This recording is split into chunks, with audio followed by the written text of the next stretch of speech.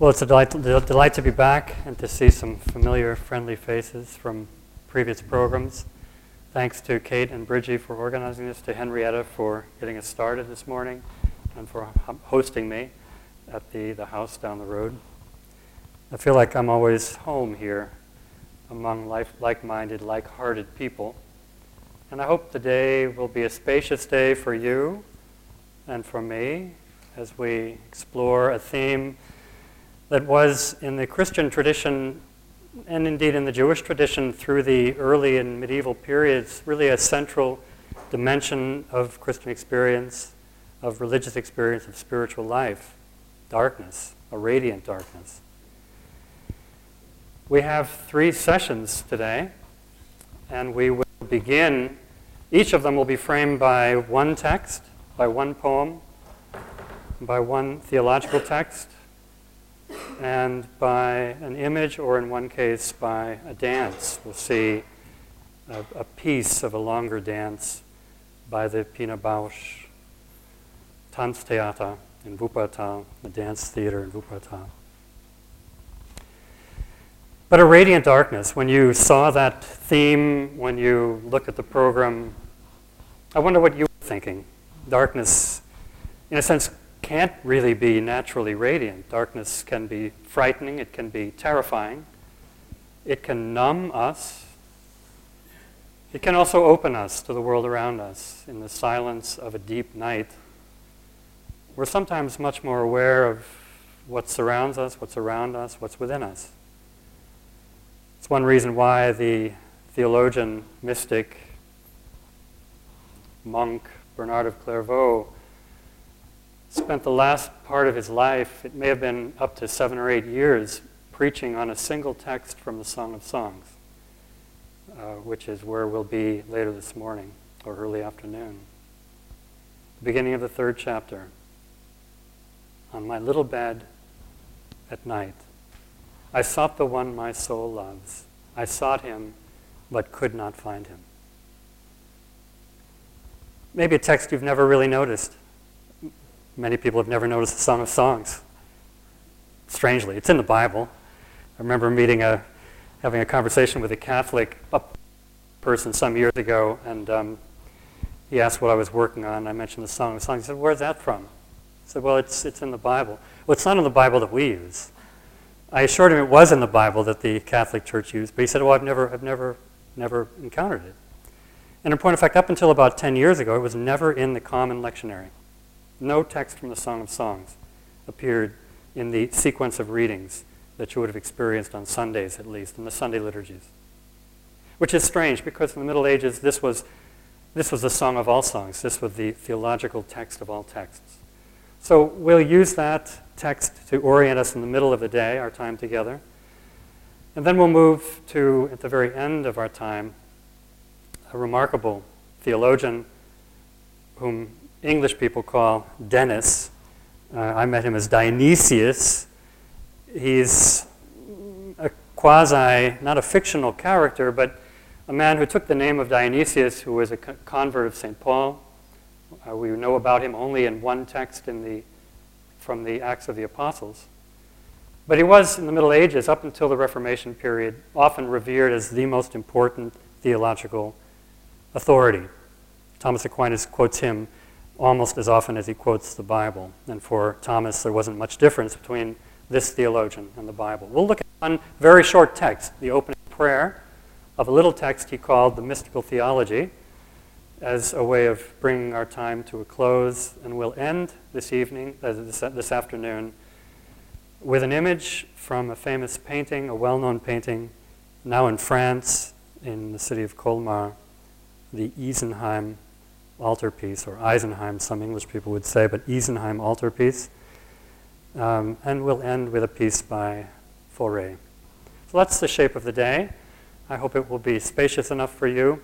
We'll have a brief break between the first and second segments at about noon. And a lunch came a little bit late. We'll break for lunch at 1 o'clock for an hour. And we'll start again promptly at 2 with the final session, and then a time for some quiet conversation and a closing meditation. Again, I'm delighted to be back. I'm delighted you're here for this day together.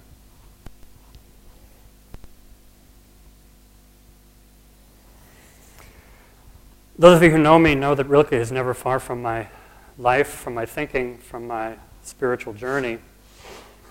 And we're going to look at a poem, a piece of a poem at the very beginning to frame how I've come to think about my own spiritual life and the spiritual life we share in the heart of God. It comes from a poem he simply called Wendung, or turning point. And I have written these poems on paper, which you'll get at the end of the session today. So don't feel you have to write down everything as it's coming. Right in the middle of this poem, written in 1914, which was a turning point in European civilization, just before the beginning of what came to be called the Great War, the war to end all wars, which was a great fiction, sadly. Just at the beginning, just before the war broke out, Rilke was trying to make sense of his own life and wrote one of the most remarkable poems in the German language, Wendung, in which we find these lines right in the middle. For the work of seeing, look, is a boundary. The work of seeing, look, is a boundary.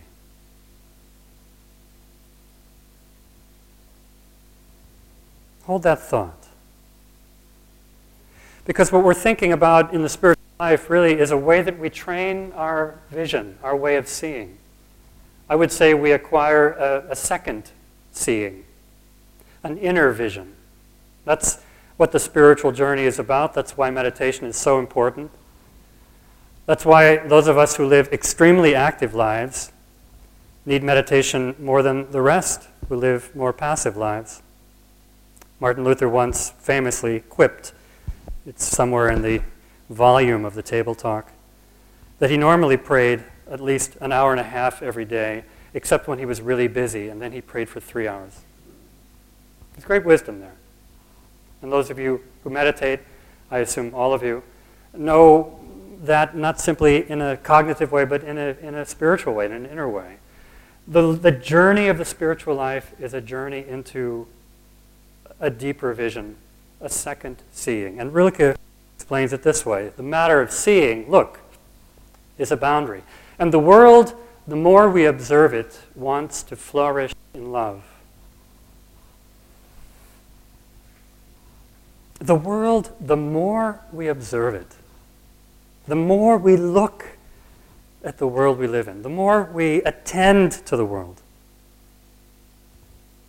A great definition of prayer by the great philosopher Simone Weil is the act of paying attention. It's learning to attend to the reality around us and within us.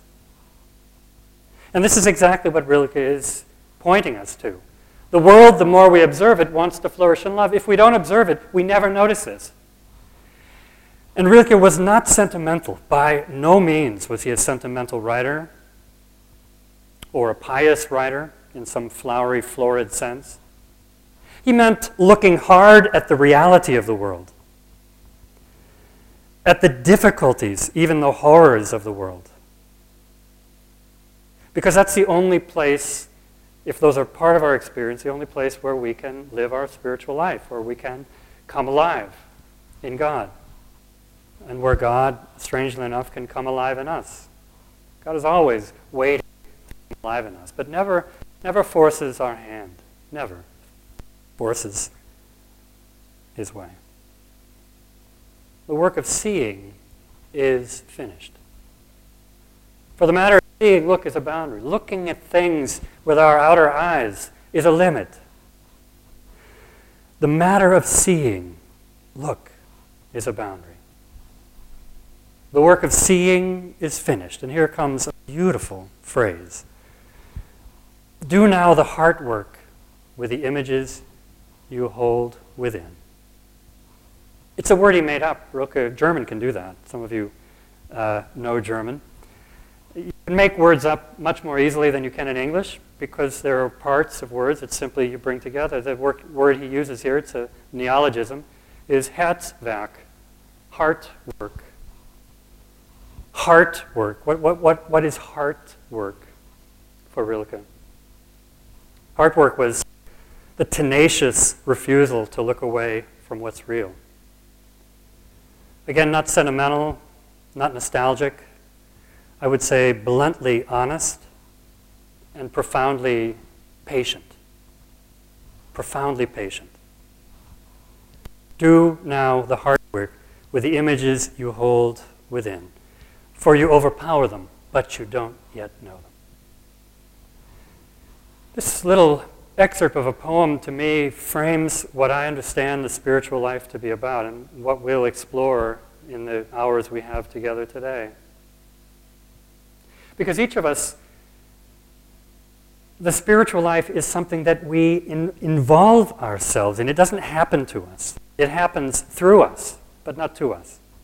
It happens because we learn to pay attention, because we give our energy to paying attention to what's real around us in our world and within us in that inner world. And for Rilke, heart work was the best way, the best word he could come up with to explain what this is like. Because each of us, it's why I think as well, the journey into the spiritual life deepens as we grow older, because we've accumulated images. We've accumulated many experiences in our lives, and the question really for each one of you is, what do I do with that? How can I be a steward of my life? How can I hold my life firmly and gently enough to let it live and breathe in the way that God yearns for that life, my life, your life, to live and breathe? That's what he calls heart work. It's a word he never used again in his writing, but the poem is a central enough poem in his whole scope of writing that you can begin to see how, at this point in his life, 1914, things began to change for him as an artist, as a journeyer, a spiritual journeyer, as a human being. And what he saw so clearly is that what we do with what we hold is more important than what we hold within us. What we do with the images, with the experiences that have happened to us, that have happened through us, is far more important than what's happened to us or through us. Because many people in this life, well, Eliot put it well, humankind cannot bear much reality. We simply turn away from what's real. We can't bear. The spiritual journey is finding the courage and the conviction to pause with your life. Come back to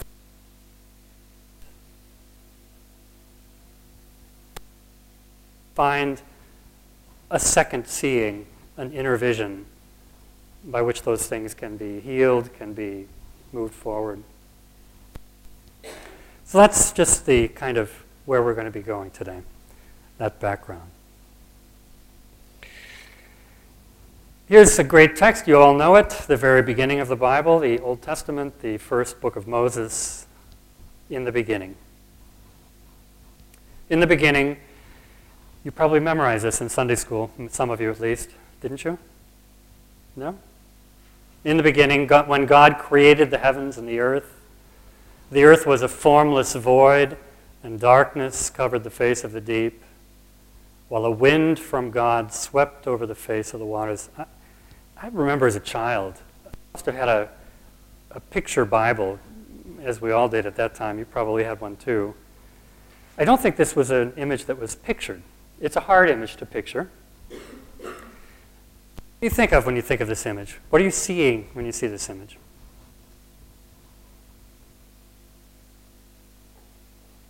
Darkness? Yeah? Emptiness. Emptiness, which is a hard thing to see, isn't it? But it's so powerful. There's an emptiness. There's a void there. There's a dark void here. And what's happening? What's happening in this dark, empty place? Sorry? Creation is happening. We know that from the story. I'm not sure you would know it if you just read this text. What's happening? It feels chaotic. It feels chaotic. It's chaos. There's no order. You can't see anything. You can feel. You can feel the kind of pressure of this dark void, but you can't see anything yet. Yet. The Bible begins in absolute darkness. It's an amazing, we often overlook that. The creation story begins in chaos, in a void, in an empty place, a formless void. And darkness covered the face of the deep. What a great image. The face of the deep.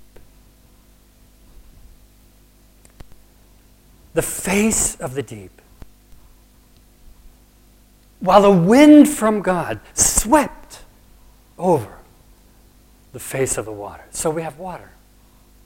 We have water. No land, but water. We have water. We have darkness. We have chaos. How does it make you feel? What are you feeling right now? A little. Sorry? Fear. Absolutely. I mean, to be in a place where there's nothing to stand on is a terrifying thing. And very small. Very small. That's where the grand story begins, with this terror, really, of darkness, which is one of the most primal ways we experience darkness in our lives. Somebody did a measurement in North America, in the United States, in the 48 states. Could they find a place of absolute darkness? And there were only half a dozen, where there was absolutely no ambient light coming from something else. We don't know much about darkness. And there's a reason for it, the reason why we illuminate the night. But the Bible begins with a different story. And here's this strange phrase, then God said, let there be light, and there was light. Just like that. Not land, first light. So there's still wind sweeping over the waters. There's a sense of chaos still, but there's light. Now, Paul,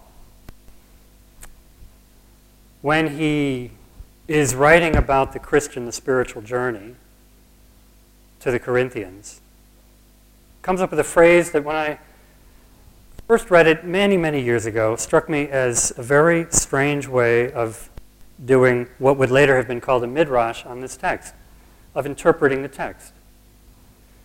Paul doesn't quote much scripture in his letters. It's a bit surprising, as a good Jew, he might have done. But he quotes a scripture in this letter to the Corinthians that's utterly stunning.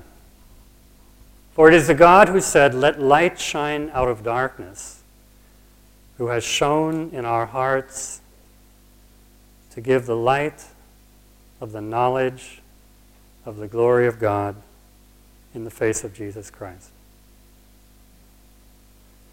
Now,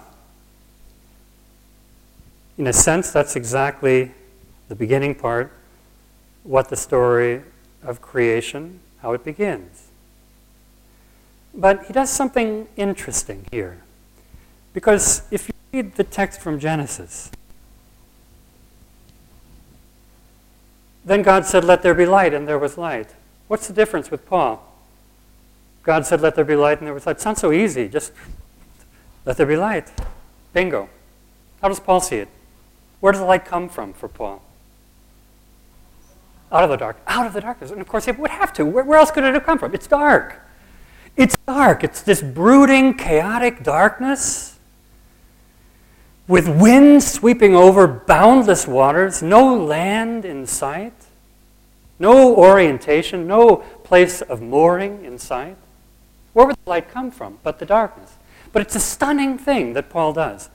And this text, I would say more than almost any other text from Paul, or as much as any other text, roots a strong mystical tradition already in the early centuries of the Christian era, of the common era. Let light shine out of darkness. Not let there be light, but let light shine out of darkness. It's an amazing text, really.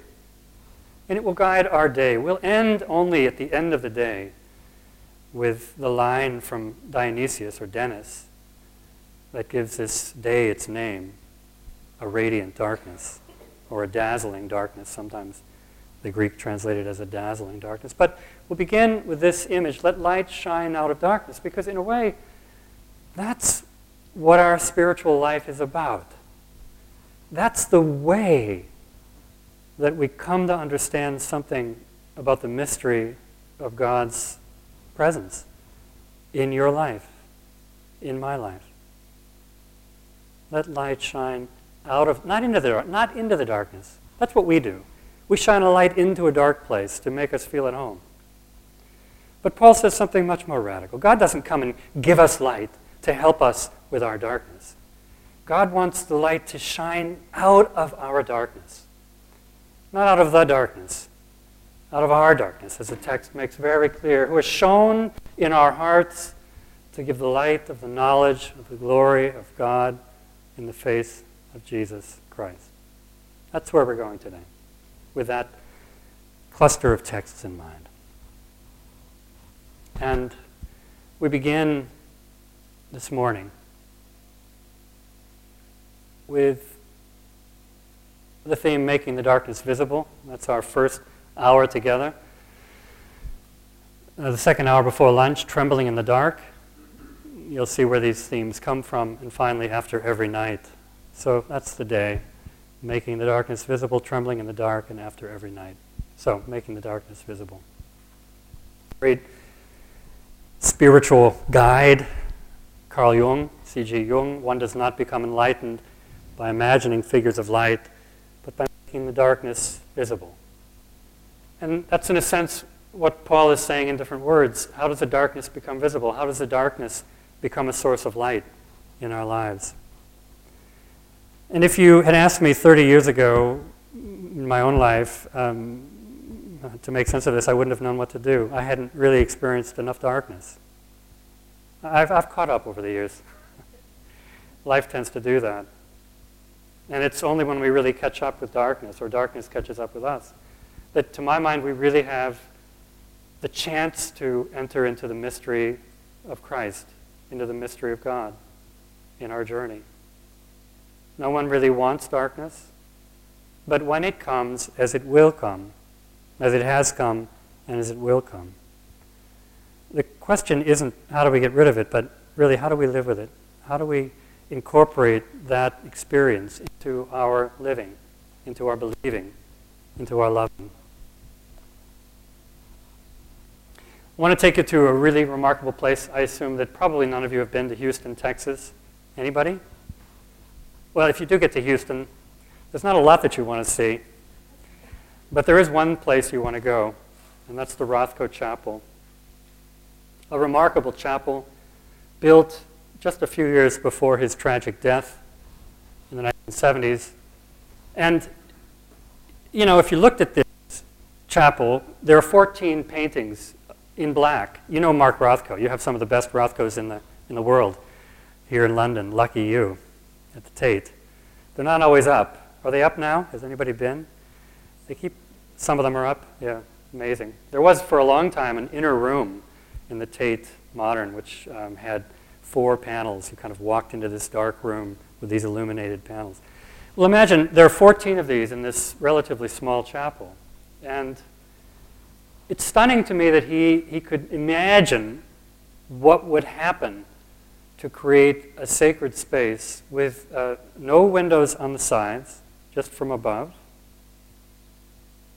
and dark panels. They're not black panels. They're not black like my sweater. They're dark. And when you look at them closely, you begin to see the layers of color that are woven into it. Let's see if we can have a look. It's a little hard with this light. Here's somebody meditating in front of one of them. And here's one of the panels that he or she, I don't know which it is there, is meditating from. I wonder if we can turn off the lights for a moment. It's a little hard to see this. The panel is about 10 by 5 by 10, 5 feet wide by maybe 10 feet tall. Off? Yeah, yeah, there we go. Now, I don't know the physiology of what would happen if one sits in front of a panel like this, and I'm sorry, it's really not as clear as it could be or should be. But you can start to, can you see the texture in it? The layerings in it? It began with lighter colors and painted darker colors and darker colors until finally there's a wash of black paint over it. But it never completely covers what's underneath. And as you sit, you don't see it immediately. This takes time. As you sit in front of this panel, one of these panels, the colors underneath begin to speak. They begin to shine. They begin to come alive. They begin to move. They really begin to move. And something begins to happen in you in the meditation of looking at these panels. It's a kind of heart work that happens. It's seeing that no darkness can completely efface the light that's always there. Now, I've read a little bit about Rothko's idea of painting this chapel. It was created as an ecumenical, interreligious chapel. It's claimed to be the first completely interreligious chapel devoted as a space for peoples of all religions and no religions to worship. But it's a profoundly meditative space. And it gives us, I think, a chance to see with our eyes or imagine with our eyes. Almost as looking over the shoulders of God at the beginning, who sees that there's light trapped in the darkness, that there's something in the darkness that wants to be released, that's yearning to be released, to be freed almost. I hope you go to Houston someday and see this remarkable place, the Rothko Chapel. And here's Bernard, whom I spoke about earlier. This is one of the last of the 86 sermons he preached on the Song of Songs. Sorry, it is the last. It's number 86. On the text from the 3rd chapter, the 1st verse, in my little bed, this is the Latin, the Vulgate version, which you could render in English, in my little bed at night, I sought the one whom my soul loves. I sought him, but could not find him. Bernard didn't date these 86 sermons, and they were preached over some 20 years. It's not even entirely clear that he preached them. Certainly he did not preach them just as we have them. They've been heavily worked over. They're a work of genius. And repeatedly, if you know the Song of Songs, it's one of the 2 books in our scriptures that have no reference to God. None. What is it? What is the Song of Songs? It's a love story. You know, it was attributed to Solomon and his wife, but, you know, how many wives did he have? Was it 300 and 700 concubines? It's 1,000 is the number. So it's not exactly what you'd call a monogamous story, but it's a passionate story. Some biblical scholars have suggested it may be a book that was written by a woman. We don't know. There's no other book in the Bible that would come close to that. There are books about women, Ruth, but it could be that it's written by a woman. Certainly the woman is the central figure in the book. And it's a story of longing and finding and losing and yearning and searching and finding and losing. A little book with no beginning really and no end. Let him kiss me with the kisses of his mouth is not exactly the beginning of a book, because there's a lot of story before that, right? It's not the way you'd start even a first date, I think. Let him kiss me with the kisses of his mouth. Strange. 10 sermons on verse 1. 10 sermons on verse 1. And 8 on this verse. And in the very end of it, he's helping his brothers, his Cistercian brothers, giving them a little, almost a kind of guide on the spiritual life. It's a beautiful sermon. in which he's telling them when is the best time to pray. And, well, you probably can sense what he would say. At night, when nothing else is stirring.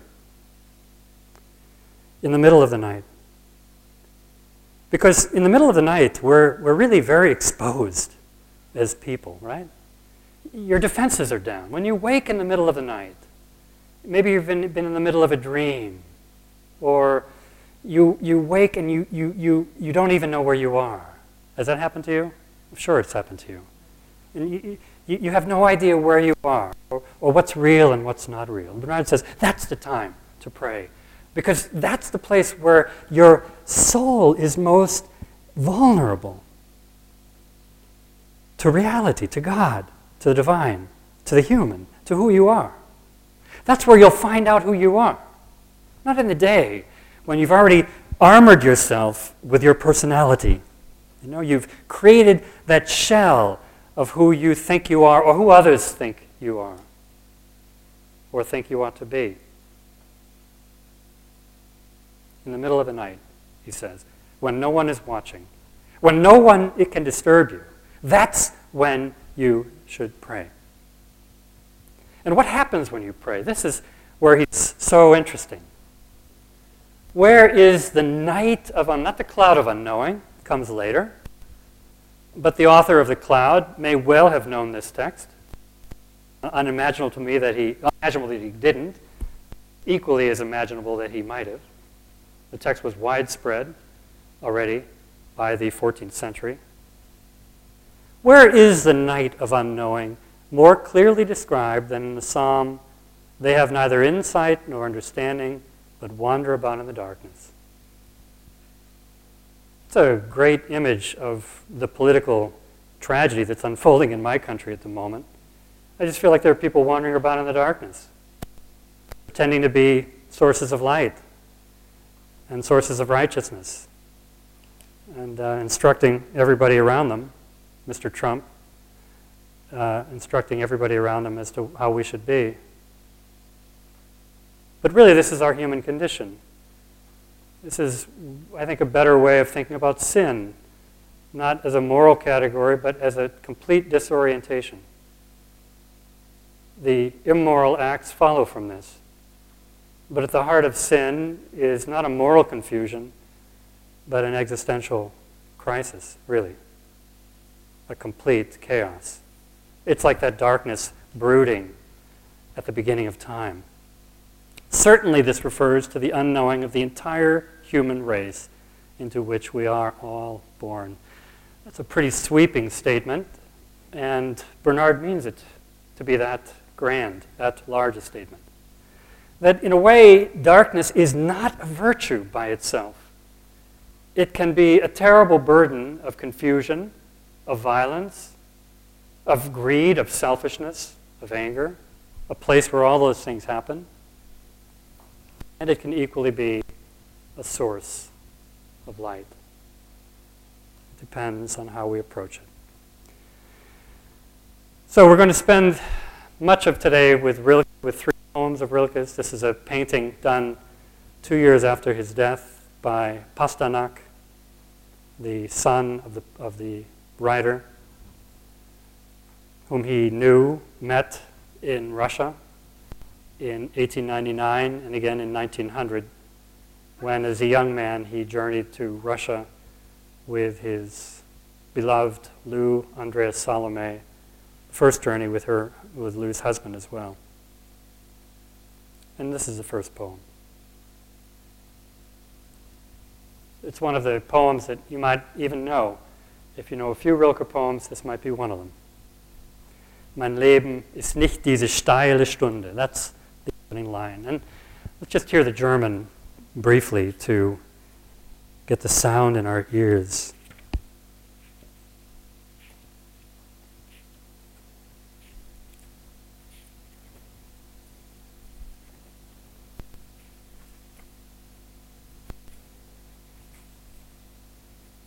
Sorry, I should have noted the page here. Well, it begins, mein Leben ist nicht diese steile Stunde, darin du mich so eilen siehst. These are these lines. Mein Leben ist nicht diese steile Stunde, darin du mich so eilen siehst.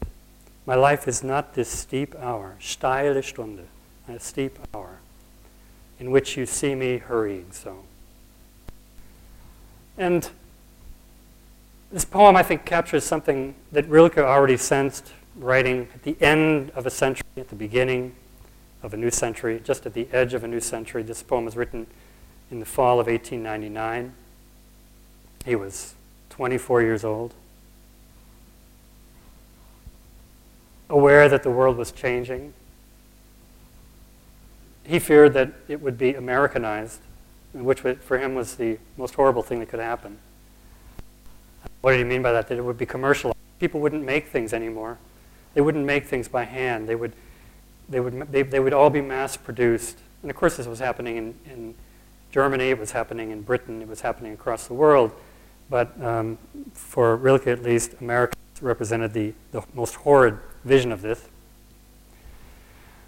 But at the moment, the hurry is what's so prominent in this poem. And if there's any reason why we need to meditate as human beings, it's because we don't know how to slow ourselves down in any other way. It doesn't happen easily in other ways. One of the great lessons of meditation is to realize how cluttered our minds are and to live with that. As you said so beautifully, Henrietta, not to fight against it. You can't win fighting against the clutter. You have to make friends with the clutter. You have to get to know it. You have to befriend it. You have to let it be there and come back to your mantra, come back to your still point. Always aware that the hurry is there in your mind, in your heart, in your life. My life is not this steep hour in which you see me hurrying so. I'm a tree standing before what I once was. Rilke loved the image of trees. And before we even go on with this poem, what does it suggest to you? I'm a tree standing before what I once was. How would you make sense of it? This image. You can't be wrong, because I'm just asking you what you understand this poem to mean. Is identification with nature, yes. And what does a tree do? Not a lot. It stands. It stands, yeah? Yes, you're moving ahead, but yes. Yes. Sorry? Probably. I envision it as a tree without leaves, but who knows? But it's a stark tree. It's a stark tree, the way he describes it. And we'll go on from this image. But I'm a tree standing before. What was he once? He wasn't a tree once. What was he once? What do you think? What was he? He was a seed. Oh, he was a seed. Blowing around in the wind, maybe. That's wonderful. Yeah, where does a tree come from? I'd never thought of that. A seed. He was a seed. Blowing from another tree. Maybe carried by a bird to a far-off place. And then falling into the ground in the darkness of the earth where the tree could come forth. Yeah. I'm a tree standing before what I once was. I'm only one of my many mouths. And at that, the first to close. I'm only one. It's a strange image. He plays with this image in his writings. In his one novel, he begins as a long segment where he talks about how each one of us has many faces.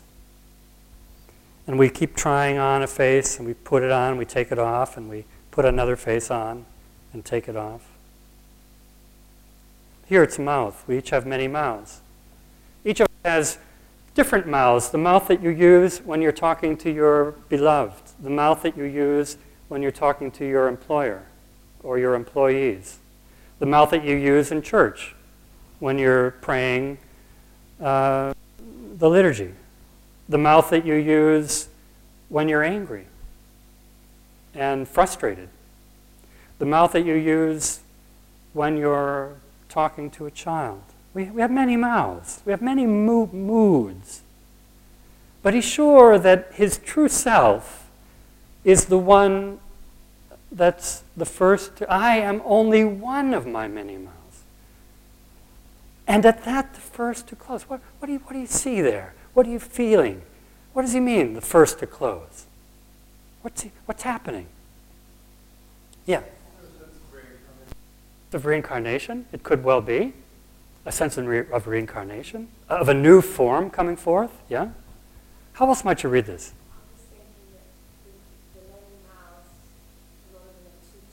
Okay.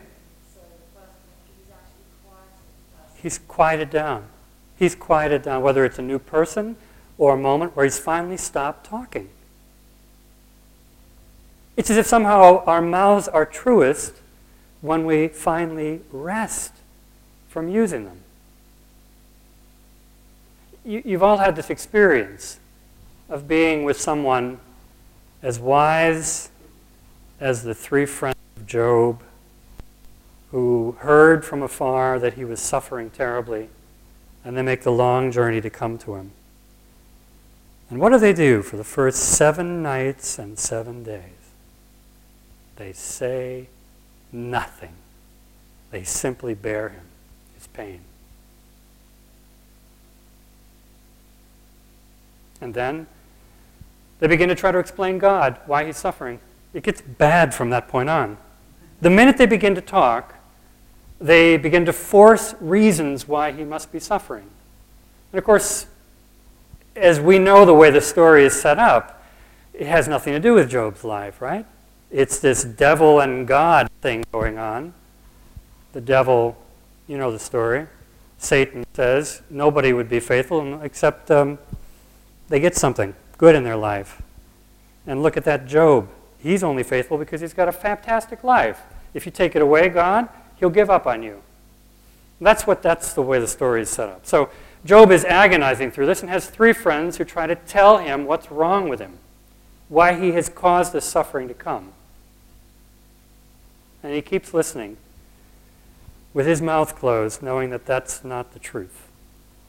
There's something about keeping our mouths closed that can be a remarkable experience. And when you've had a really difficult, dark season in your life, and you've had somebody come to you and just hold you, nothing that they said probably mattered. The fact that they came and held you, the fact that they came and cried with you, the fact that they kept silence with you may have been the most important gift. I'm only one of my mouths, and at that, the first to close. I'm the stillness between 2 notes. This is such a beautiful image. The stillness between 2 notes. Da, da, that moment of stillness before the voice moves from one note to another. It's the empty spaces that makes music possible, right? It's the pause that we can't even hear between the modulations of sound that make music work. And the stillness between 2 notes that don't easily harmonize, because the note death wants to lift itself up. These ellipses are his in the poem, not mine. The poem isn't finished yet, so we're almost at the end of the poem. It's a short poem. But this image here, I'm the stillness between 2 notes that don't easily harmonize, because the note death wants to lift itself up. What's the other note? He doesn't say. What's the other note? Life. Life. The note death wants to lift itself up. What are you feeling here? What's the sense that you have? Maybe it's the kind of chaos at the beginning of time, this struggle of life, of light and dark happening. I don't know. I am the stillness, not there is a stillness. I am the stillness between 2 notes that don't easily harmonize, that don't easily come together, because the note death wants to lift itself up. What are you feeling there? What's going on in the poem? for you. Stillness can also contain a moment of death. Stillness can contain a moment of death, yes. A moment of emptiness, like a moment of death.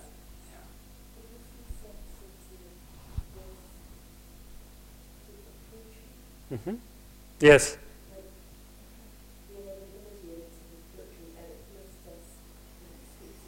Mm-hmm.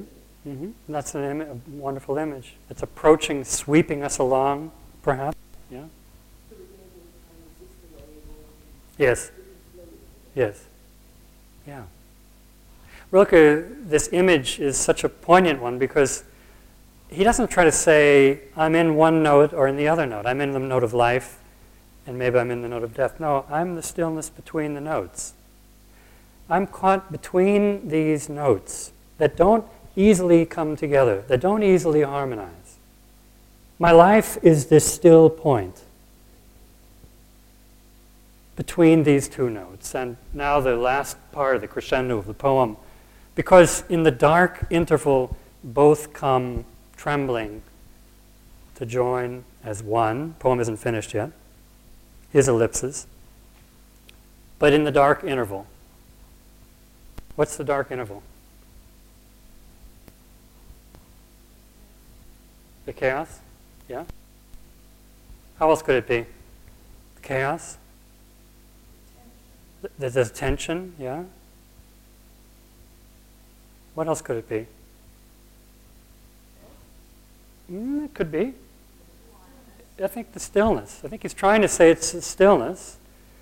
It's caught between things, right? The dark interval between life and death. Between death wanting to lift itself up and life wanting to hold on, perhaps. He doesn't say. There's something tenacious about the note that doesn't want to let go, but death, strong note here. In the dark interval, in the stillness, in the dark interval, both come trembling to join as one.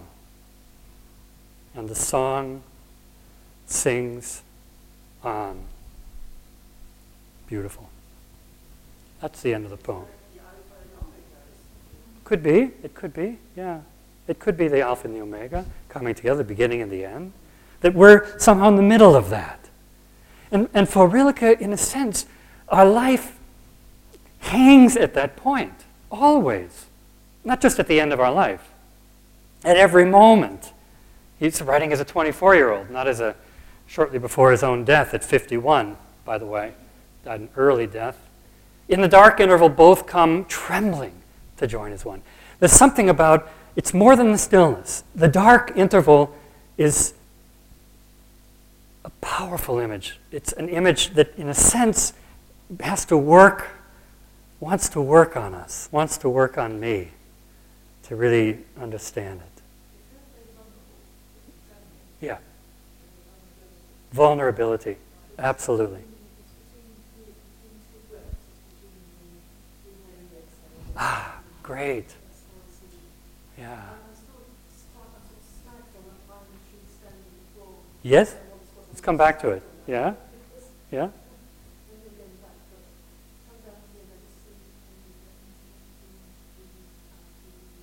Beautiful.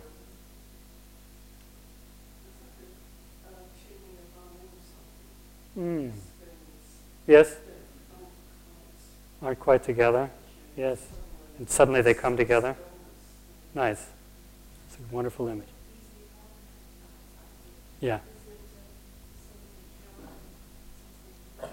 Yes. Something jagged. Something uneven. No. No. That's it. That's it. That's exactly it. It's an ingenious poem in a way. I mean, it's well, we'll get to it later today again. We'll come back to it. But the dark interval, a place where these two notes that have been pushing against each other somehow, right? Just, you can feel the pressure of life and death trying to push down and life holding on in this dark interval. Both come trembling. There's the vulnerability, the precariousness, the trembling. Ah. Yes. It's a strength. Yes. solid and tangible. Good, good, good. And they join together only at the end.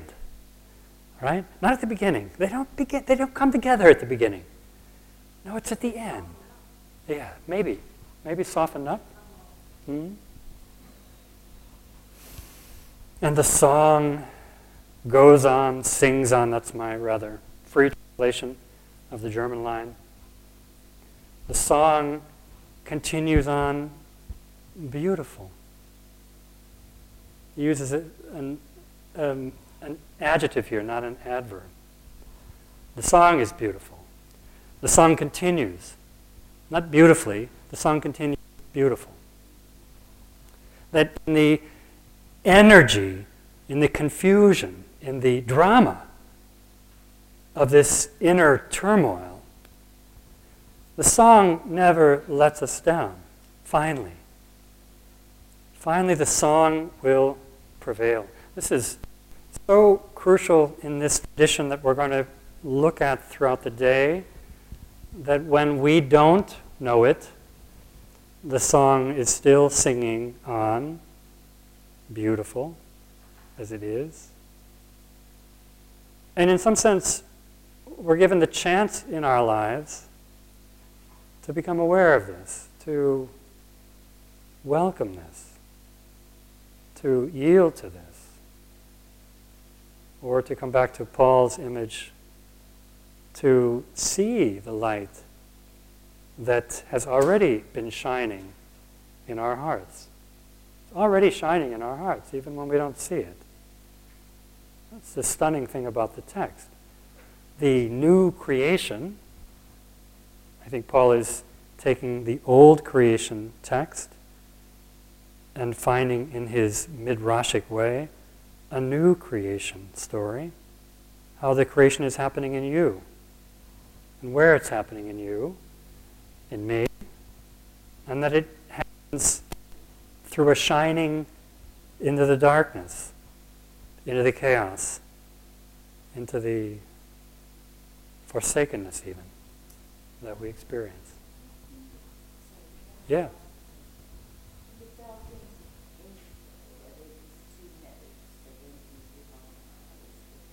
Mm-hmm. Mm.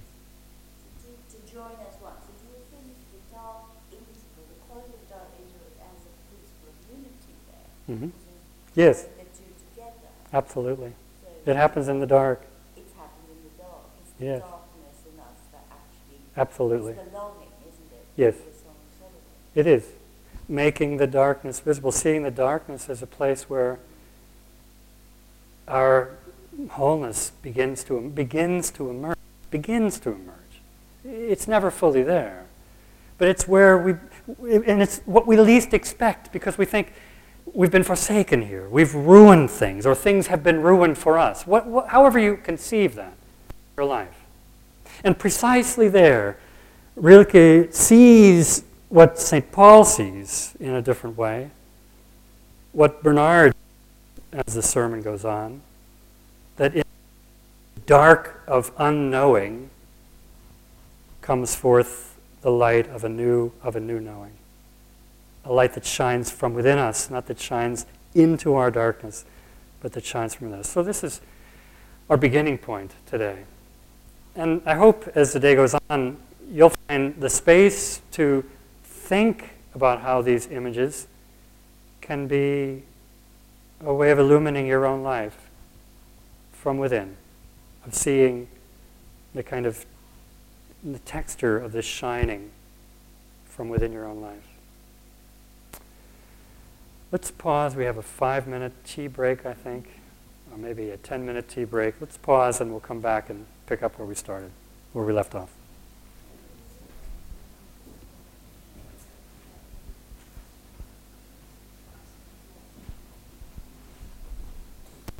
I'm perfect, thanks.